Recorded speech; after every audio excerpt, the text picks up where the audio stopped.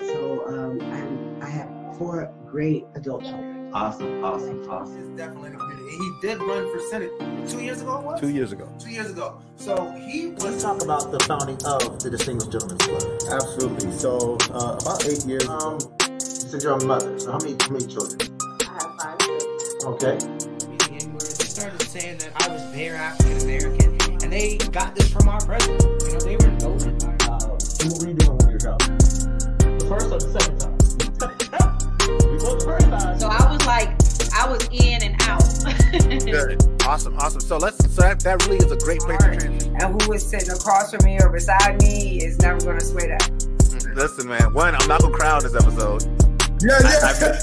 I made it through all of these episodes. I think I've cried once in Congress. What are the things that you're most proud of accomplishing? You know, as a congressman and as whip. Real Talk with Rajon. Yo. What's going on, world? What's up? I just realized I didn't change my banner, but that's all right. Hello, world, and welcome back to Real Talk with Rajon, when nothing's off limits. You could have been anywhere in the world, but you are here with me, and I appreciate that. I am your host, Rajon Lewis. Now, here on Real Talk with Rajon, everything's debatable, so on any given week, we could be discussing anything from sports to music to politics. You name it, we'll discuss it.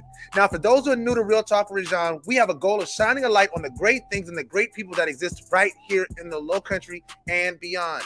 I know we like talking about all of our favorite hip-hop artists, our basketball players. A Super Bowl just happened, so everybody want to interview Tom Brady. But I'm telling you that right here in the Low Country, we got people that are making change, transformative change, not performative change, transformative change right here in the Low Country. And tonight, my guest is none other than Miss Tamika Gadsden of the Charleston Activist Network. Give it up for her. Hello, thank you so much for joining me, Tamika. How you doing? Can you hear me okay? You sound great. What's going on? I'm so excited. I was impressed by the intro. I didn't know you interviewed Buffy the Body. Come on. Funny story. Buffy's my cousin. Oh, wow. Yeah, she married into our family. She married my first cousin. Yeah, but she's mad dope. She's dope. amazing entrepreneur. Yeah. Yeah, if you want to meet her, I could introduce. I got some friends that want to meet her too. So yeah. Okay. Good. All right. Well, as long as they're not weirdos, we good. No, I'm just joking. Okay. She got fans. She does. She definitely does. So for those who don't know you, please introduce yourself to the audience. I go by Mika. My name is Tamika Gadsden, but you can call me Mika. I am a Jersey native, but I am the daughter of Jim Crow refugees.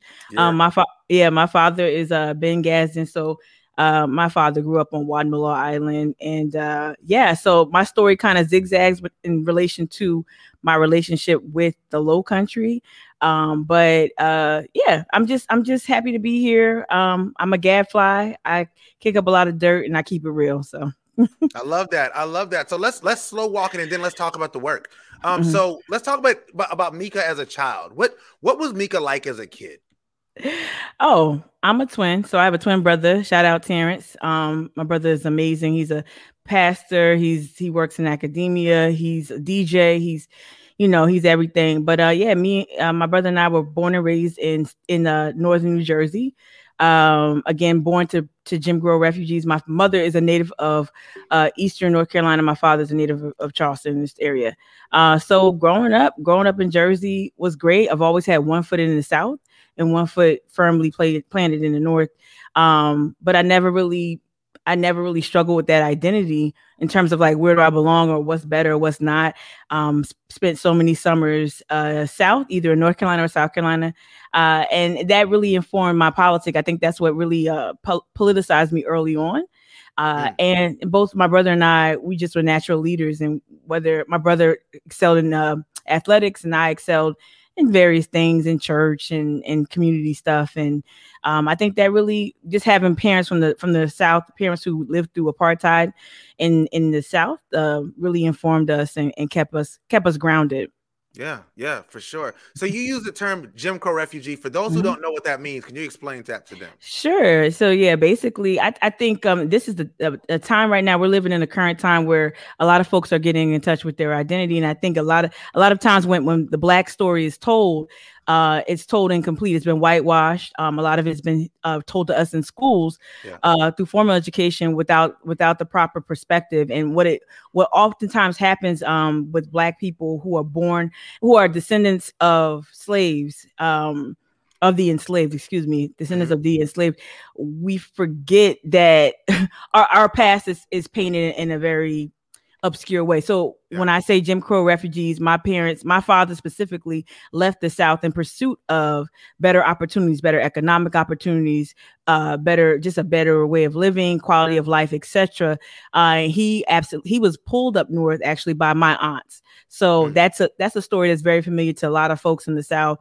One person, one uncle, one aunt, one cousin would head to either Chicago or to Los Angeles or wherever, and in pursuit of better economic opportunities. And my father and his sisters, they did that. So both of my parents left the South in pursuit of better economic and educational opportunities. Yeah, so that's definitely something that we definitely, like you said, that's a lot of family stories. I listened to the Joe Budden podcast, and he always talks about his family in South Carolina. And the thing that you remember is like everybody in New York, especially all the Black people, have family in the South. Absolutely. So Absolutely. So I've never heard it termed as a Jim Crow refugee. So I just love the terminology surrounding that idea. Yeah, I guess to answer your first question a little bit more pointedly, we don't really tie that. We don't tie that history together. And also it's almost taught to us, it's like, oh, they just left, or they just went up north out of a curiosity. No, my dad like on vacation. my dad was telling, I can't remember the exact number, and plus inflation, I can't adjust it, but he was saying his wages like pretty much quadrupled with his first low level job in New Jersey and in that area. And so in Connecticut and New England, wherever he got his footing. And it's just like a suppressive, like he could not raise a family off of what he was earning here in Charleston. Yeah. So you're a child, you grow up, you grow up, as like you said, the child of Jim Crow refugees, you grow up pretty aware of what's going on. Was that something that you carried with you the entire way as well? As you matriculated through your education, was that something that showed itself in each phase of your life, or is it something that just came like an awareness for you? You know what it really was so my dad's semi-retired. You're a father, right? Yes, I'm assuming. Yeah. So don't ever like move your kids when they're in high school. That's like the most traumatic thing you could do. But on top of that, don't move them from one region like with a completely different culture to another. And I will never participate in bashing the South. So this is not what this is going, but I will say this. The single most, I guess, transformative change in my life was moving from the New York metro area in Jersey down to Charleston, South Carolina. Not because it was worse. No, it was because of the culture the shifts. And not only that, the education system, and this is something that can't be refuted. The education was just far different. So I was raised, if you looked at my class pictures from pre-K all the way up to the 10th grade or 9th grade when I left, my class pictures looked like United Nations. I had classmates of all races, backgrounds, ethnicities, flavors, everything. And coming to Charleston, this is in the mid 90s, relocating to Charleston. It was just like boom, black, white, everything was segregated. And my brother and I, we didn't have the word power back then to articulate what we felt, but it felt like we were back in Jim Crow South. And that really politicized me. I think having my parents from the South is one thing, but going to high school from 10th grade to 12th grade in Charleston, South Carolina was mind blowing. We had to learn really quickly that we were in a different place. Wow. Yeah, absolutely. Thank you for that. It's definitely a change of climate. I mean, up north, y'all have international cities. Like there's international areas. It's like I remember we took our kids to Washington D.C. and my wife's aunt lived in Centerville, so we were in Centerville, which is like 15 minutes outside of Washington D.C. And we went into Walmart. And my daughter needed help with something, and she went to walk up to a lady and talk to her, and she looked like a normal black lady. We're from the Charleston, so she was like, she went to talk to the lady. The lady didn't speak any English, and she was like, this black lady doesn't know any English, Daddy. And I'm like, no, like she's probably from a different country, right? She just moved there. She's probably an immigrant, right? Could you talk about how that? Because you mentioned like the United Nations aspect of it. How did that improve your appreciation of different cultures? Well, I'm gonna say that honestly, it started off rocky, and then as I got older, and when I graduated high school and went back to the Northeast, I went to undergrad in Jersey City. If you know anything about Jersey City, is right outside of New York City. And that's extraordinarily diverse, even more so. But I will say that I didn't really appreciate the difference in language and culture here, like because again, dealing with the changes, losing all your friends, all that other stuff, losing all your Northeast hip hop and have to adjust the Master P and Pastor Troy and all that was like, but no, but honestly, I think I would say, Rajon, more so in my adult years, I appreciated how rich the culture was here, how rich the languages were. And I was able to kind of reflect on some of those things that I struggled with because my father did not raise me immersed in Gullah Geechee. Like, of course we came down, but we weren't immersed. He had lost his accent. Only thing he did was cook rice and eat peanuts a lot. Like it wasn't even so, but I think later on in the year, I got a better appreciation. Like when I got to college, I'm like, I learned to have a better appreciation for my culture. But yeah, absolutely. I think I came down. No, I embraced everyone because that's how I went to school. Like so I had white friends. I had my high school boyfriend was like half Filipino, half white. Like it just wasn't a thing. You didn't think about it. And still was in touch with my identity. No, no funny business. Like still firmly knew I was Black. Yeah. But yeah, just was really not afraid of making friends from all different backgrounds at all, which set me apart from my friends. Yeah. I love that. So let's talk about your entry into the work. Into this activism world. What was the thing that made Tamika say it's time for me to get active? Well, I moved down here, so I'll just do a very, very truncated version of my career story. But basically, I was an executive vice president level or vice president in training in big box retail and in grocery with two major chains in the Northeast.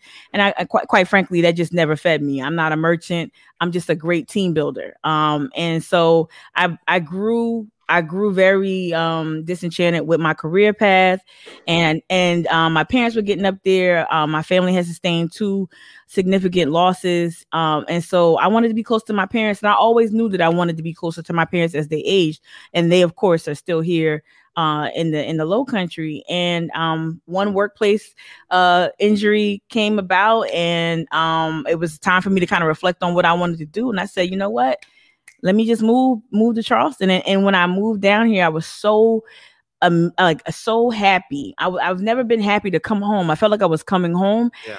But I would say this, Rajon, like in 30 days, all of that stuff that I contended with as a teenager came back. I'm talking about the cultural differences. I'm talking about the stagnation in wages. Like if I did try to recreate my career where I was making close to 6 figures, I couldn't. It just wasn't happening here, and I found myself not even trying to figure out what was going on, and I was trying to figure out my voice and become a content creator. I went back to school down here, and studied digital marketing and social media management, and really just try to figure out my way.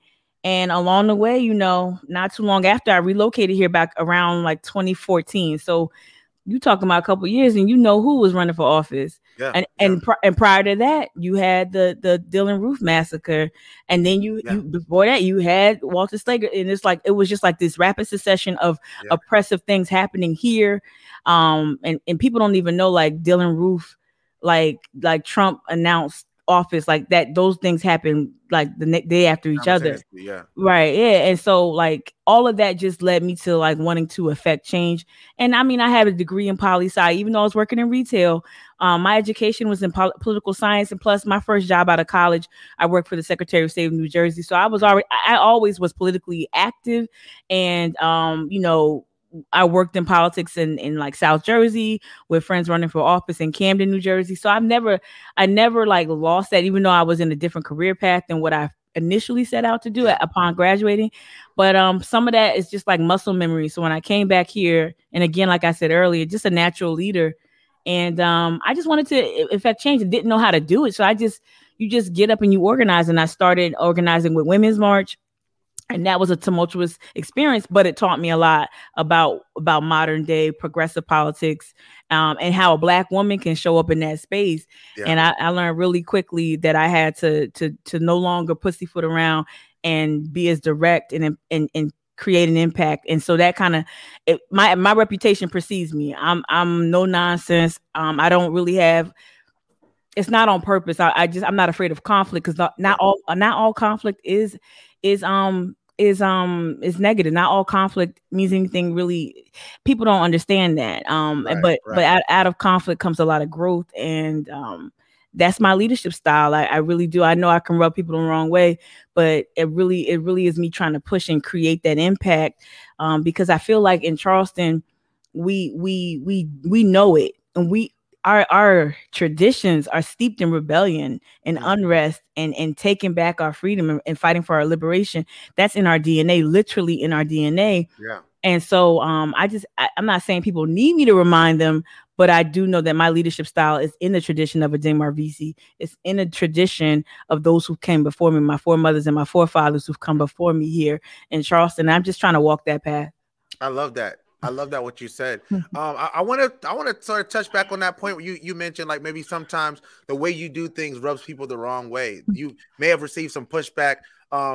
Just full transparency. So the reason I know of you, they were doing a 100 men march, a million man march here in Charleston, and I remember that you sort of, I guess you took the flyer and you like asked a bunch of questions on the flyer. That was my man's in them. But yes, shout out to Brandon. I see you. But so that kind of thing, I looked at that and I remember to me, he said, I didn't even think about the fact that women may feel left out. What do you say to people who, in this time of activism, where we do come from a society that's very much patriarchal, which has its own set of issues involving women, especially Black women, talking about these issues? How do you feel that responsibility, and how does that play itself out in your activism? If you know two things, if you know anything about me, you know one thing. I love to read. I love to read our history. Like I love to literally visit our archives, whether it's over the Gilliard Center, whether it's in the public library. You know anything about me, that's me, right? And what I think where you'll hear me, you'll see if you watch it, it's not hard. I'm not a good poker player at all. When people erase history, or when people move as if they're creating a template, and they do something that to me causes harm or has some sort of historical, like just has some sort of type of, like, I don't know, just when something is deficient in terms of truth or historical accuracy, that's when you'll see me squawk the most. And so, and this is not personal. Like I hope Brandon understood that the call out was a call in, bruh. I don't care that it's a million man march. That actually wasn't my objection. My objection was that if you're going to come here and you're going to be and start movement work here, leverage the history and arguably the single most important civil rights action of that era took place right here in Charleston. It was led by Coretta Scott King. And for you to come here and just kind of, and I'm gonna just say this because I'm old enough to remember the first Million Man March, and you come in here and copy and paste and not even leveraging all this rich history here of rebellion. Man, we got the Combahee River Raid. We got again the MUSC, the hospital workers march. You talking about Mary Moultrie. You still got people who are alive today that can recount that history, and you're gonna sit here and just kind of copy and paste something that was for a certain time. And I'm not saying that you can't call it that, but like not to leverage the history to me was a missed opportunity. And I don't know why. And this is what happens to me, Rajon, often to this day.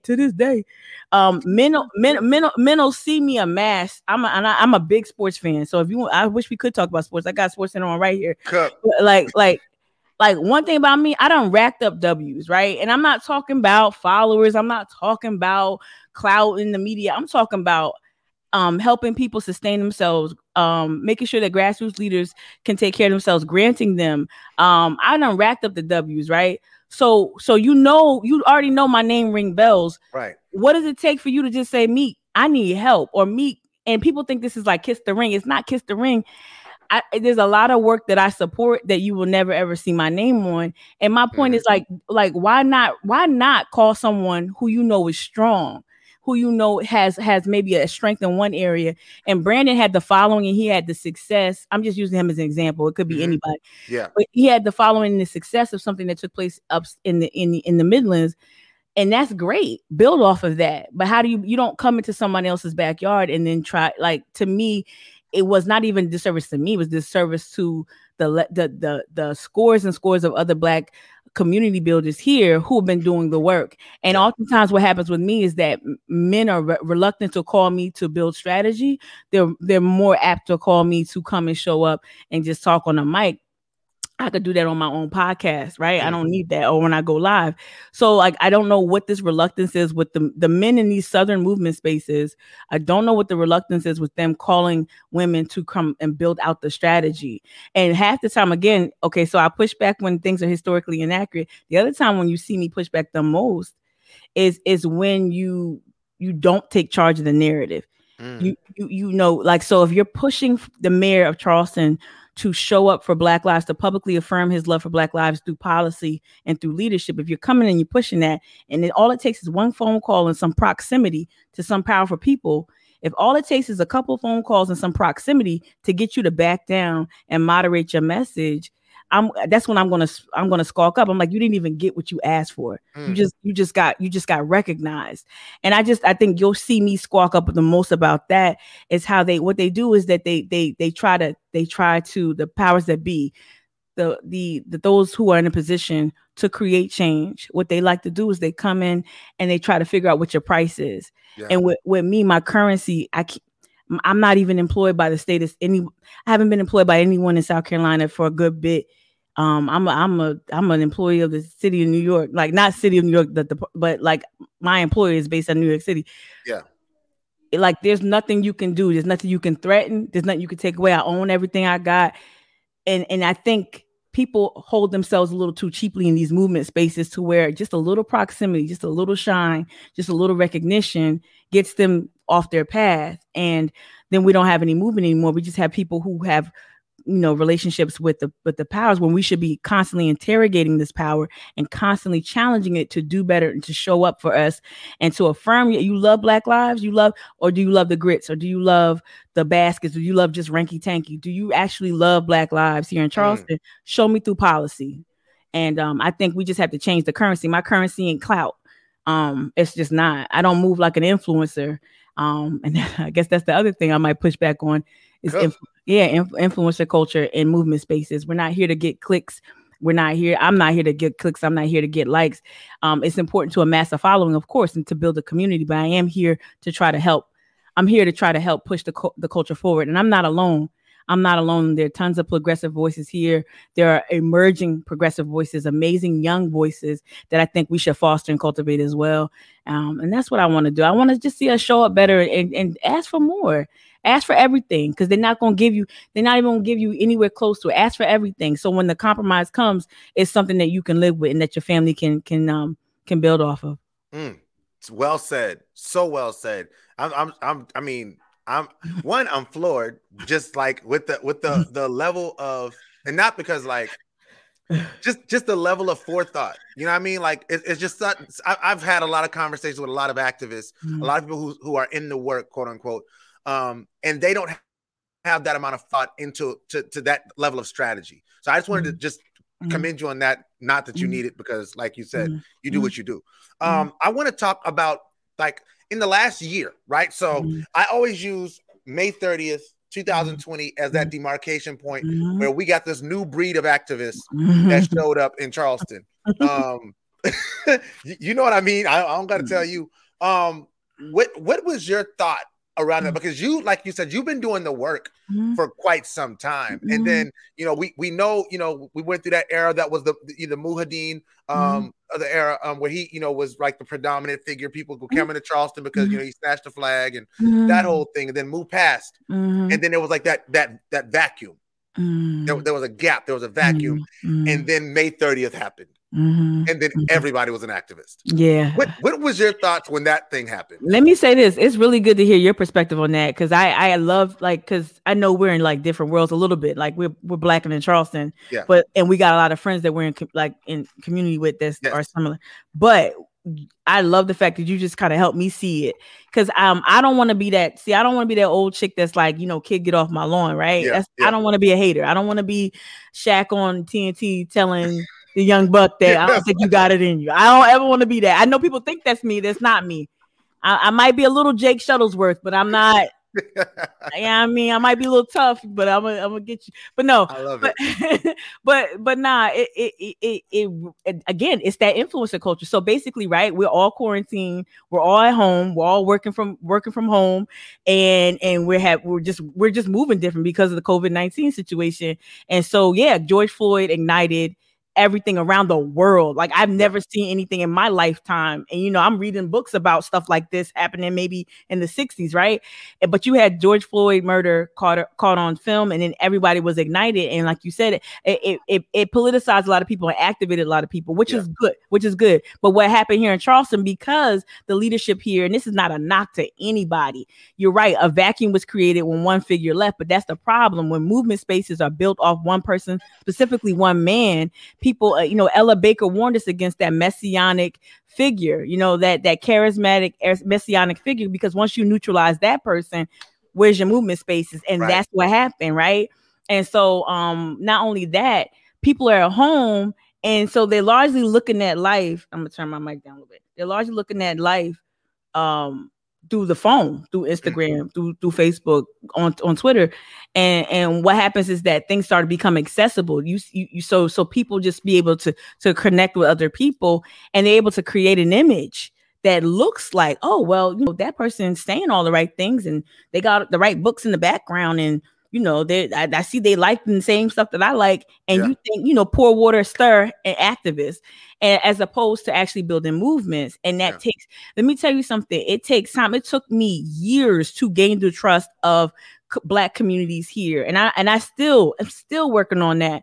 You know, it took years of people understanding that sometimes my Northeast accent comes in and they don't know if they can trust me. Now I tell them my daddy name and tell them my dad and my cousin, my auntie.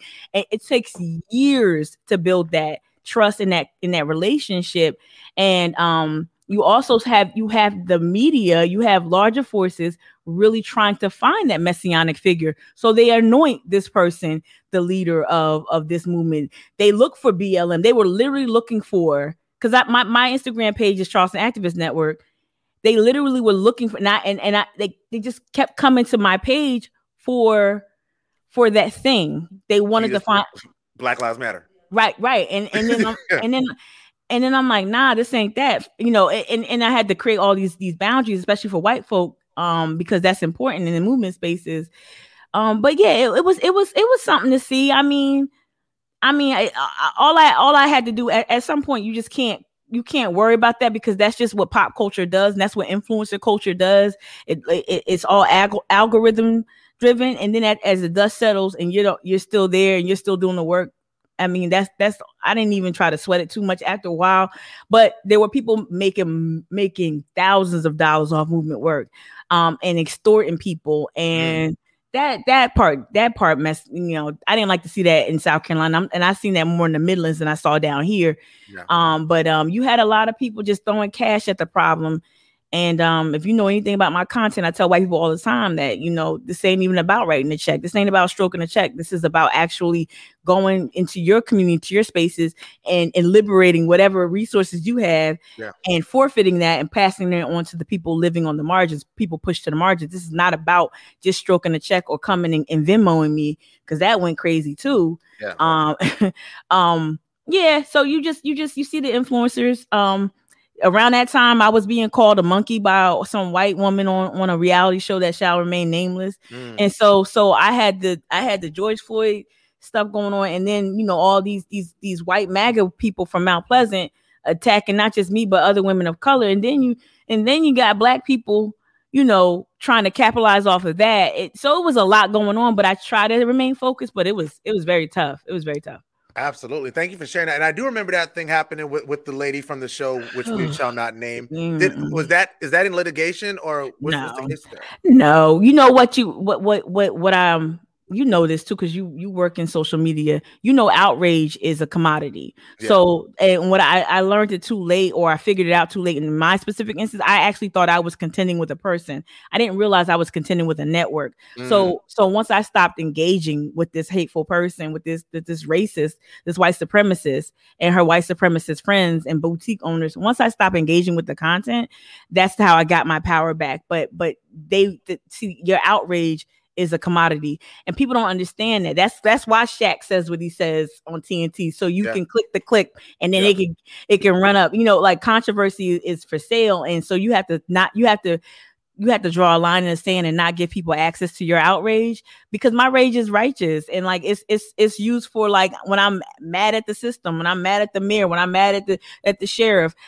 That rage is righteous rage. But that stuff on Instagram and on Facebook and all that, they want you to get mad. They want you to watch the clip over and over again. They want you to relive it. So that it just it was sad to see black people sign up to be on that show after someone liking me to a monkey. Black people say, you know what, I'm gonna get my follower count up. I'm gonna get my recognition up.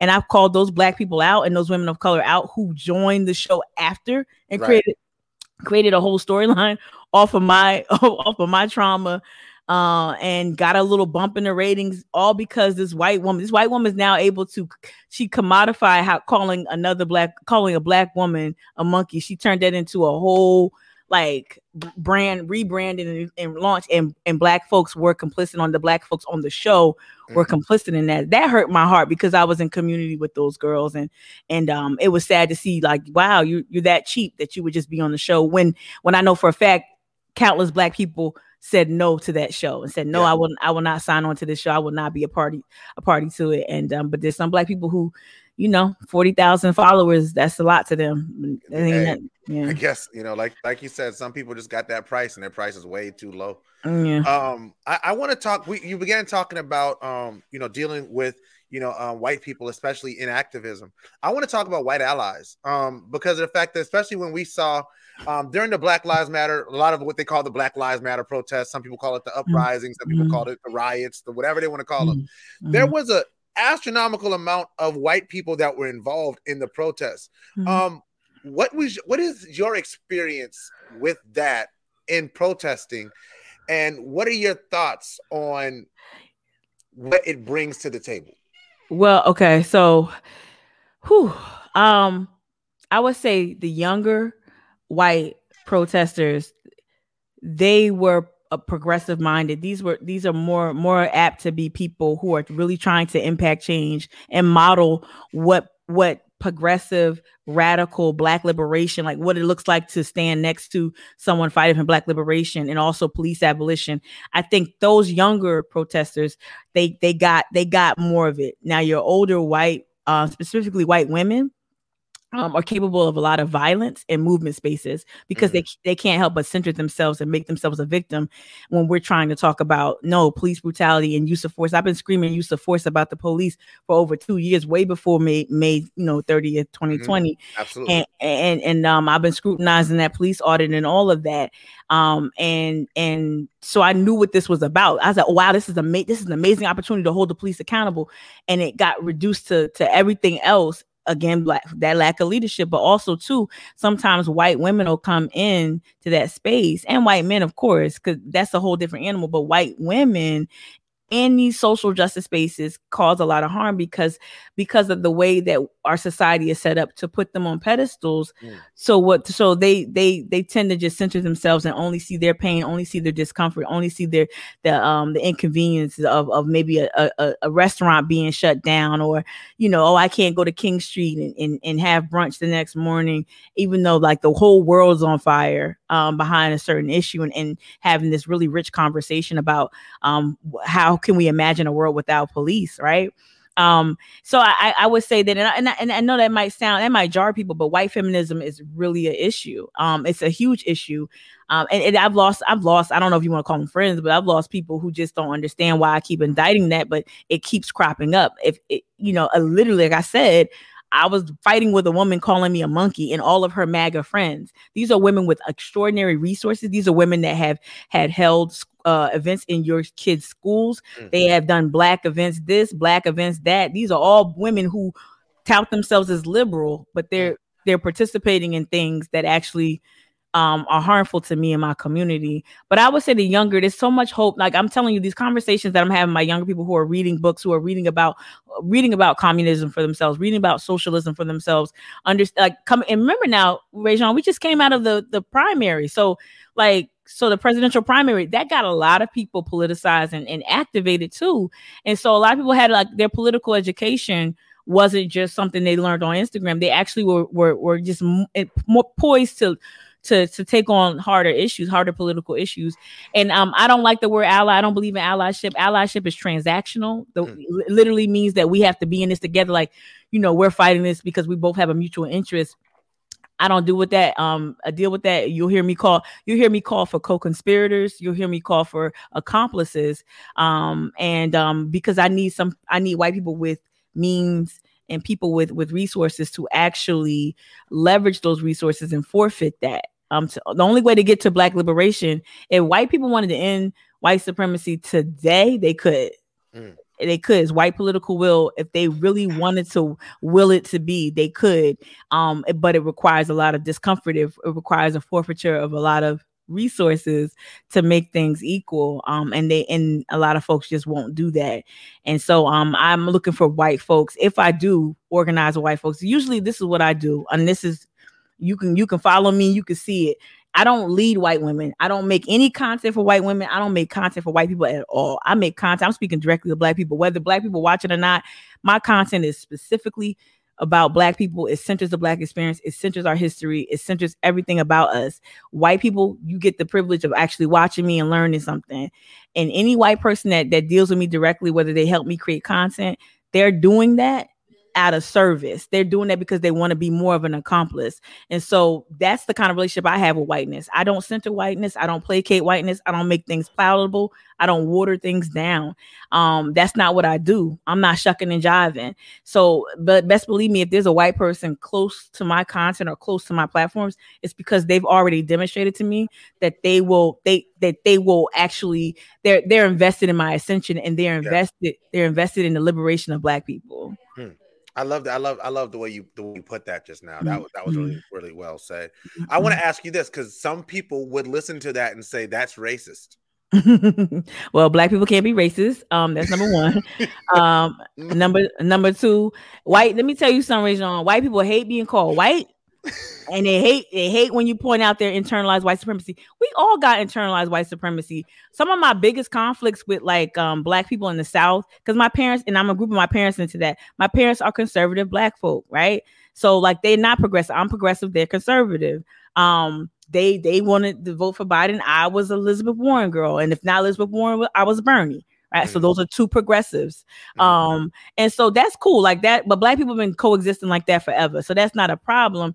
But I think that sometimes with that those conservative values in the South, how that manifests is through anti-Blackness, where we start policing each other and telling people, oh, what you gonna do with your income tax check? Oh, y'all son ain't pulling their pants up.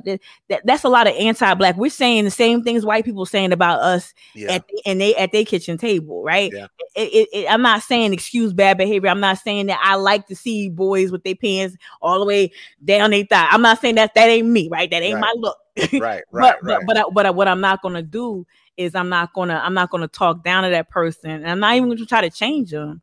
I'm not going to try to change them. I'm going to try to build community with them so they understand me, and we build a relationship. And if there is room for crisp, firm correction, hopefully that'll come because he'll trust me or she'll trust me to say, you know what, me can model something different. Let me do that. My twin brother, who I'll always lift up, he said this to me years ago. He said, Tamika, more is caught than taught.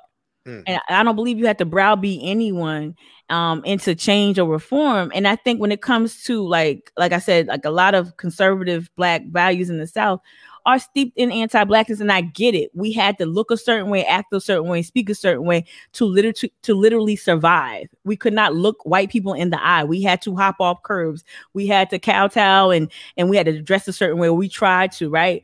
But we know that those things don't save us. They'll shoot us. They'll shoot us in a suit. And they'll shoot us in baggy pants, right? They'll shoot you if you're a woman. They'll shoot you if you're a child.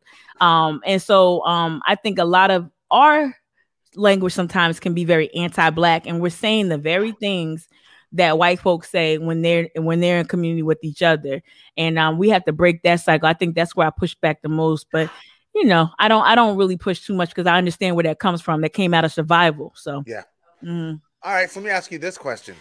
You've mentioned a lot of things, like in terms of your political knowledge. You're definitely well versed in the things that's going on in and around the country. Do you have anything in your political future, any aspirations? Oh my gosh, people always ask me that. I really do want to. I'm gonna tell you this too. I'm gonna be real with you. I really enjoy seeing your content grow, and I'm not sidestepping your question. I really have. I've seen you like from the couch to, and again, COVID like is a blessing because everybody like me too. Like I'm growing my whatever it is, and I honestly like to occupy that space. Like I want to. I think it's so important to have voices like you because we don't have the Rayjons in mainstream media. Nor should you be in mainstream media. Not unless it's on your terms. Nah. Yeah. But right. You don't need it. You really don't now.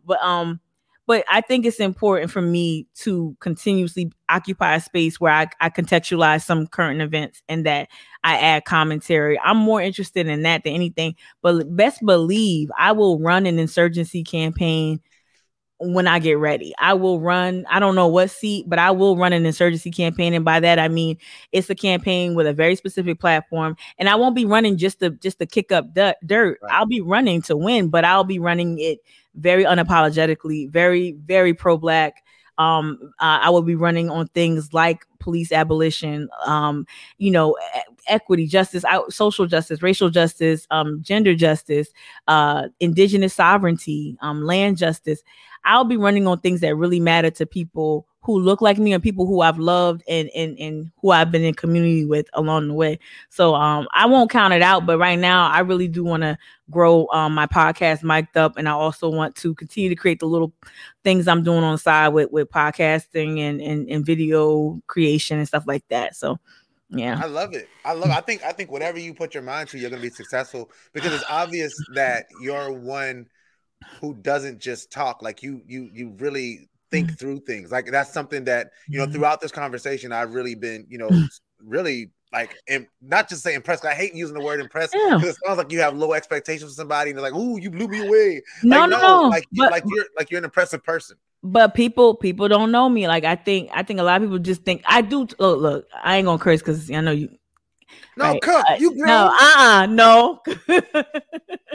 I'm not on this platform, but you can get plenty of curses when you watch me on IG Live. Oh, but no, that's my daddy fault. Blame Benjamin. But no, I think people just they see me and I kick up dirt. I say stuff. I'll come at and not even come at my people. This is the thing. Black people have been disagreeing publicly since we got off one of them ships. Like this like misconception that conflict is not generative or it's not positive or it's violent, or we have this thing where like we all got it, like unity means we all get along. I don't bang with everybody because some of the stuff people saying, Black MAGA, some of the stuff people be saying it's asinine. It's asinine, and I'm gonna hold you to it. No, you had the cap on, bruh. You had the cap on. You was in there with Steve Bannon. You was in there rah doing all the other stuff. And like, I'm gonna hold you accountable when you come back to the community. And doesn't mean that person is the evil. Right. It doesn't mean that I'm like that. I don't see the good that the person is. I see all that, but we ain't talking about both sides right now. We're talking about when you do harm and you cause harm to the community. Of course, who else gonna hold it? Who else gonna keep it a buck? Right. I believe in that. That's a tradition of accountability. You know this. I mean, how many black men have pulled you aside throughout the way, or how many black women have pulled you aside, even in your grown years, right? Yeah. And so, like, I don't know what this thing is where, like, I get it. I talk tough. I ain't gonna lie. I get it, but it's not like if you call me, we just have a heated conversation. That's what it is. It's a heated conversation, and I get hot. Especially my triggers are when you just give in and you get a buck what they want for nothing. Like you don't get nothing. You think a couple of shekels or a couple of minutes of airtime is anything. It's not. And I just think I get really hot with that. And I gotta change a little bit of that approach, but. I think people, they see the anger and I don't give them an opportunity to really understand me or understand that it's informed by something deeper than just acting out. Yeah. I think people just think something else, but no, I think like everything you just said, like I said, like it's just like you just said, like until people really get to know somebody and what's behind that person, it's really hard to make a judgment one way or the other about that person. I did have a question in the comment section about how you felt about black people who supported Donald Trump. I think you gave that answer. Did you want to dig deeper or what? Yeah. Okay. So look, ain't nothing new under the sun. You know, I'll take it back to Sunday school. The Sunday school teacher of the year 1995. So like ain't nothing new in the sun. We done seen this. We done seen this with COINTELPRO. I can't wait for that movie to come out. Black Judas. Like we done seen how white supremacy infiltrates black communities, right? And so the biggest trend and risk you're gonna see, Rajon, in the next, let's say 4, 6, whatever years are gonna be black male conservatives. Now part of it is that the Democratic Party. First of all, I don't consider myself a Democrat. I hate the establishment. Just y'all, people don't understand my politics. I don't like establishment corporate Dems. I don't mess with none of that. And but I you work in those spaces because that's what you have to do, like Bernie does, right? Yeah. But so what I've seen as an operative on the periphery in the Democratic Party, we see a lot of the practices where they just completely they went too far. They pandered to black women. I'm gonna say I might be one of the few that say they pandered to black women this and black women that. Not to say that we don't deserve. We should have had a Supreme Court justice. We should have more black women senators. We should have more parity, more representation across the board. And the Democratic Party has never given us that. Word up to Majeska Simpkins, who's been saying that since Jim Crow. So we should have gotten more ground as black women, but they went all in on that. And what they did was they say, okay, we're not gonna focus too much on black men. And then you saw a narrative, and I saw a little bit. I ain't gonna buy too much into it, but I saw enough of it to get a little like, okay, what we doing with black men now? Like so now we just telling them that they're not showing up, which they did. And it's this narrative of like it's us against them, and that us against them thing is prevalent in the Democratic Party, and is damn sure prevalent on MAGA and conservative sides, right? So I see how they're trying to divide the community, and they've been doing that since day one. Like I said, since we stepped off this slave ship, they've been dividing our families and dividing our sensibilities and dividing our politics and pitting one against the other. That's how white supremacy worked. There were white poor people, and during Reconstruction, that was about to be like gang with us. Like, yeah, we poor, you black, I'm white. Yeah. Let's go. And that's when they say, oh, no. Black codes. Yeah. And they're taking your jobs. And don't black people, they're gonna rape your women. You see some of that being pervasive, right? Is pervasive in a lot of I think in a lot of political spaces, but with conservatism, look, be a black conservative. I grew up with black conservatives in the I know. Be a black conservative, like that's fine. Being black MAGA or Trump adjacent, you just going full bore into white supremacy. Yeah. There's nothing cogent about what Trump stood for. Look at the lawyers he sent to his dang on impeachment trial. Those jokers weren't even prepared. They're spelling the country's name wrong on preliminary paperwork. That's what that man is. I'm from Jersey, bro. Let me just lean. I'm from Jersey. He couldn't make a casino work in Atlantic City. Like, I'm a sports fan. He sunk the USFL. Like, How are you like? Ain't nothing about this dude say winning, but he's a con artist, and he's been a con artist since day one.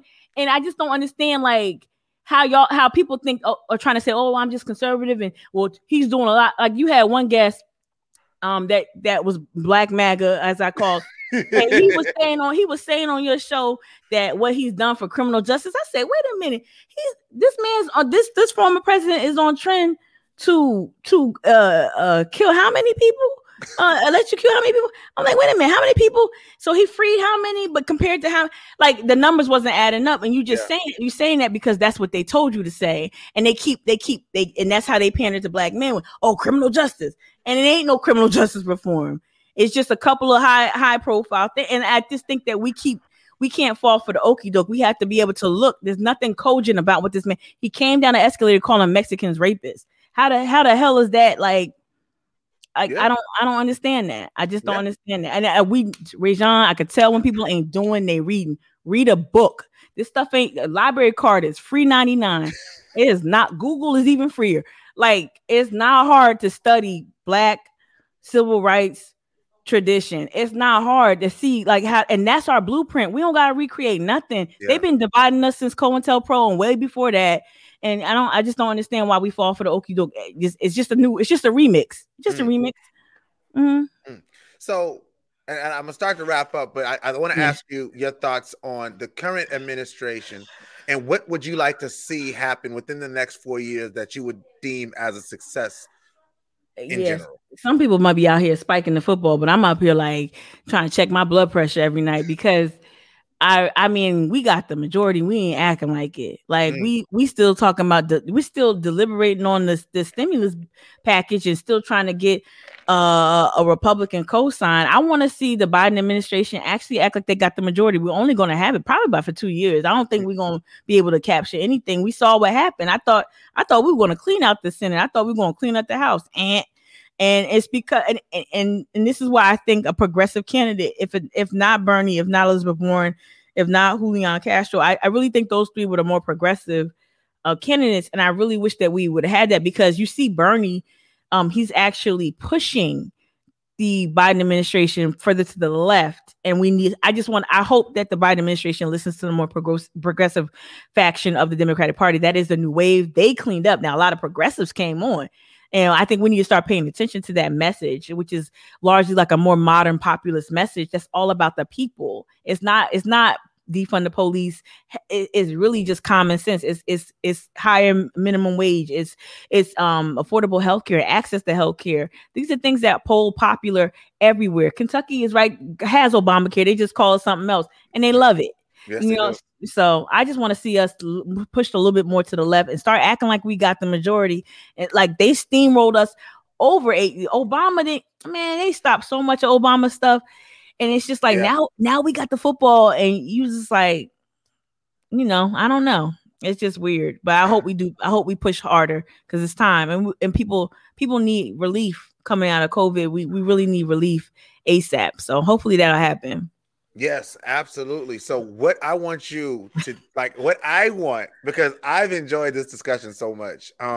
One, we got to get coffee or lunch one day. Like that's got to happen. Okay. Because like this conversation could last. But I want to make sure I can put this on IGTV. So I try to keep them under an hour. Yep. But like, I want to first of all thank you so much for coming on. This has been an amazing discussion. I want to get your parting thoughts and then I'll do my wrap up thing. But I just want to thank you so much for your openness, for your transparency, and for who you are in this space. So thank you so much for that. Parting thoughts. Oh man, I didn't even watch this. I don't know what to do. But anyway, parting whatever thoughts. You want. Okay. Okay. To Rajon's followers and those who support him, I ain't that bad. You're dope. I'm a fan. I don't know. Okay, I'm not that bad. Look, I'm tough, but I'm always gonna come correct, and I'm always gonna be there for my people. I just want people to check me out. Support the Mic'd Up podcast. It's on iTunes, on everywhere, Spotify, everything. And support me over. I'm on Instagram. I can't stand Facebook. Sorry, no shade. But I'm on Instagram mostly, and hopefully on some other platforms soon as well. But just support Charleston Activist Network wherever. What's the app for Mic'd Up? Oh, well, just Mic'd Up podcast from the Charleston Activist Network on iTunes and all that, and just yep, same thing on Instagram. I'll put the link inside the in the title. Thank you, appreciate it. I really enjoyed this. I hope you've had as much fun as I really have. I hope that people who may have a specific idea of who Mika is got a really clear view. Like, she ain't what you may think she is. No. And I just love, because I think that sometimes people are promoted as caricatures of themselves, and I don't like to see that happen, especially to Black people. Yeah. I just think that we're so much more than just hashtags. We're so much more than just even our social media presence. And I think that, you know, our intellect has to be highlighted. And I think we have to have spaces like this where people can bring you in and have a conversation and really give you an opportunity to, like, talk about your childhood. Like, I'm big on that. Like, talk about me as a kid. Like, I want to know about that. Also, I would love to come on your podcast. Oh, please do. Please do. Let's do it. We're gonna set it up. Once I get more consistent, I gotta be like you and be more consistent. So I'm gonna get consistent, and we're gonna do it. Word. Well, I appreciate it. Thank you so much, man. This has been dope. Did I start with music? Yeah. Can you hear it? I can hear it. All right, cool. Thank you so much to Mika, man. Thank you for coming on. Thank you to Mika Gaston. Check her out on the Mic'd Up podcast. Check out the Charleston Activist Network. Check her out on IG because she don't like Facebook. Y'all know y'all can find me here, Real Talk with Rajon, every Wednesday night from 7 to 8 p.m. The local celebrity spotlight. Sometimes they're local, sometimes they're not. Next week's guest is actually not local. I think next week's guest is Lindsay Anderson from Virginia, from Newport. No. Hold on, next Wednesday. Yeah, Lindsay Anderson. She's from Hampton Roads, Virginia. She has an organization called 757 Drive 757, Dream 757. I'm sorry, Lindsay, I messed up the name. Lindsay's gonna be on next week though, y'all, so check her out. She works in mentorship, youth development. I met her through Clubhouse. She seems pretty cool, so I'm excited about having her on and talking about what she's doing in the community, how she's helping young people. If you are doing something in the community that you would like a light shined on, there are no requirements to come on my show. Just let me know you want to come on. Go to my website, www.lowcountryouth.org. Go to the local celebrity spotlight and put in an application. Say, hey, Rajon, I want to come on and talk about what it is that I care about. Even if you don't do nothing that you think is important, let's find out about you. We might find out that you're a really special person. Who knows? But I want to make sure that I'm highlighting people who are doing great things. If you have a business, you have a nonprofit, you're doing community work, you just think you're really smart and you want people to know how smart you are, go for that too. I'm here for it.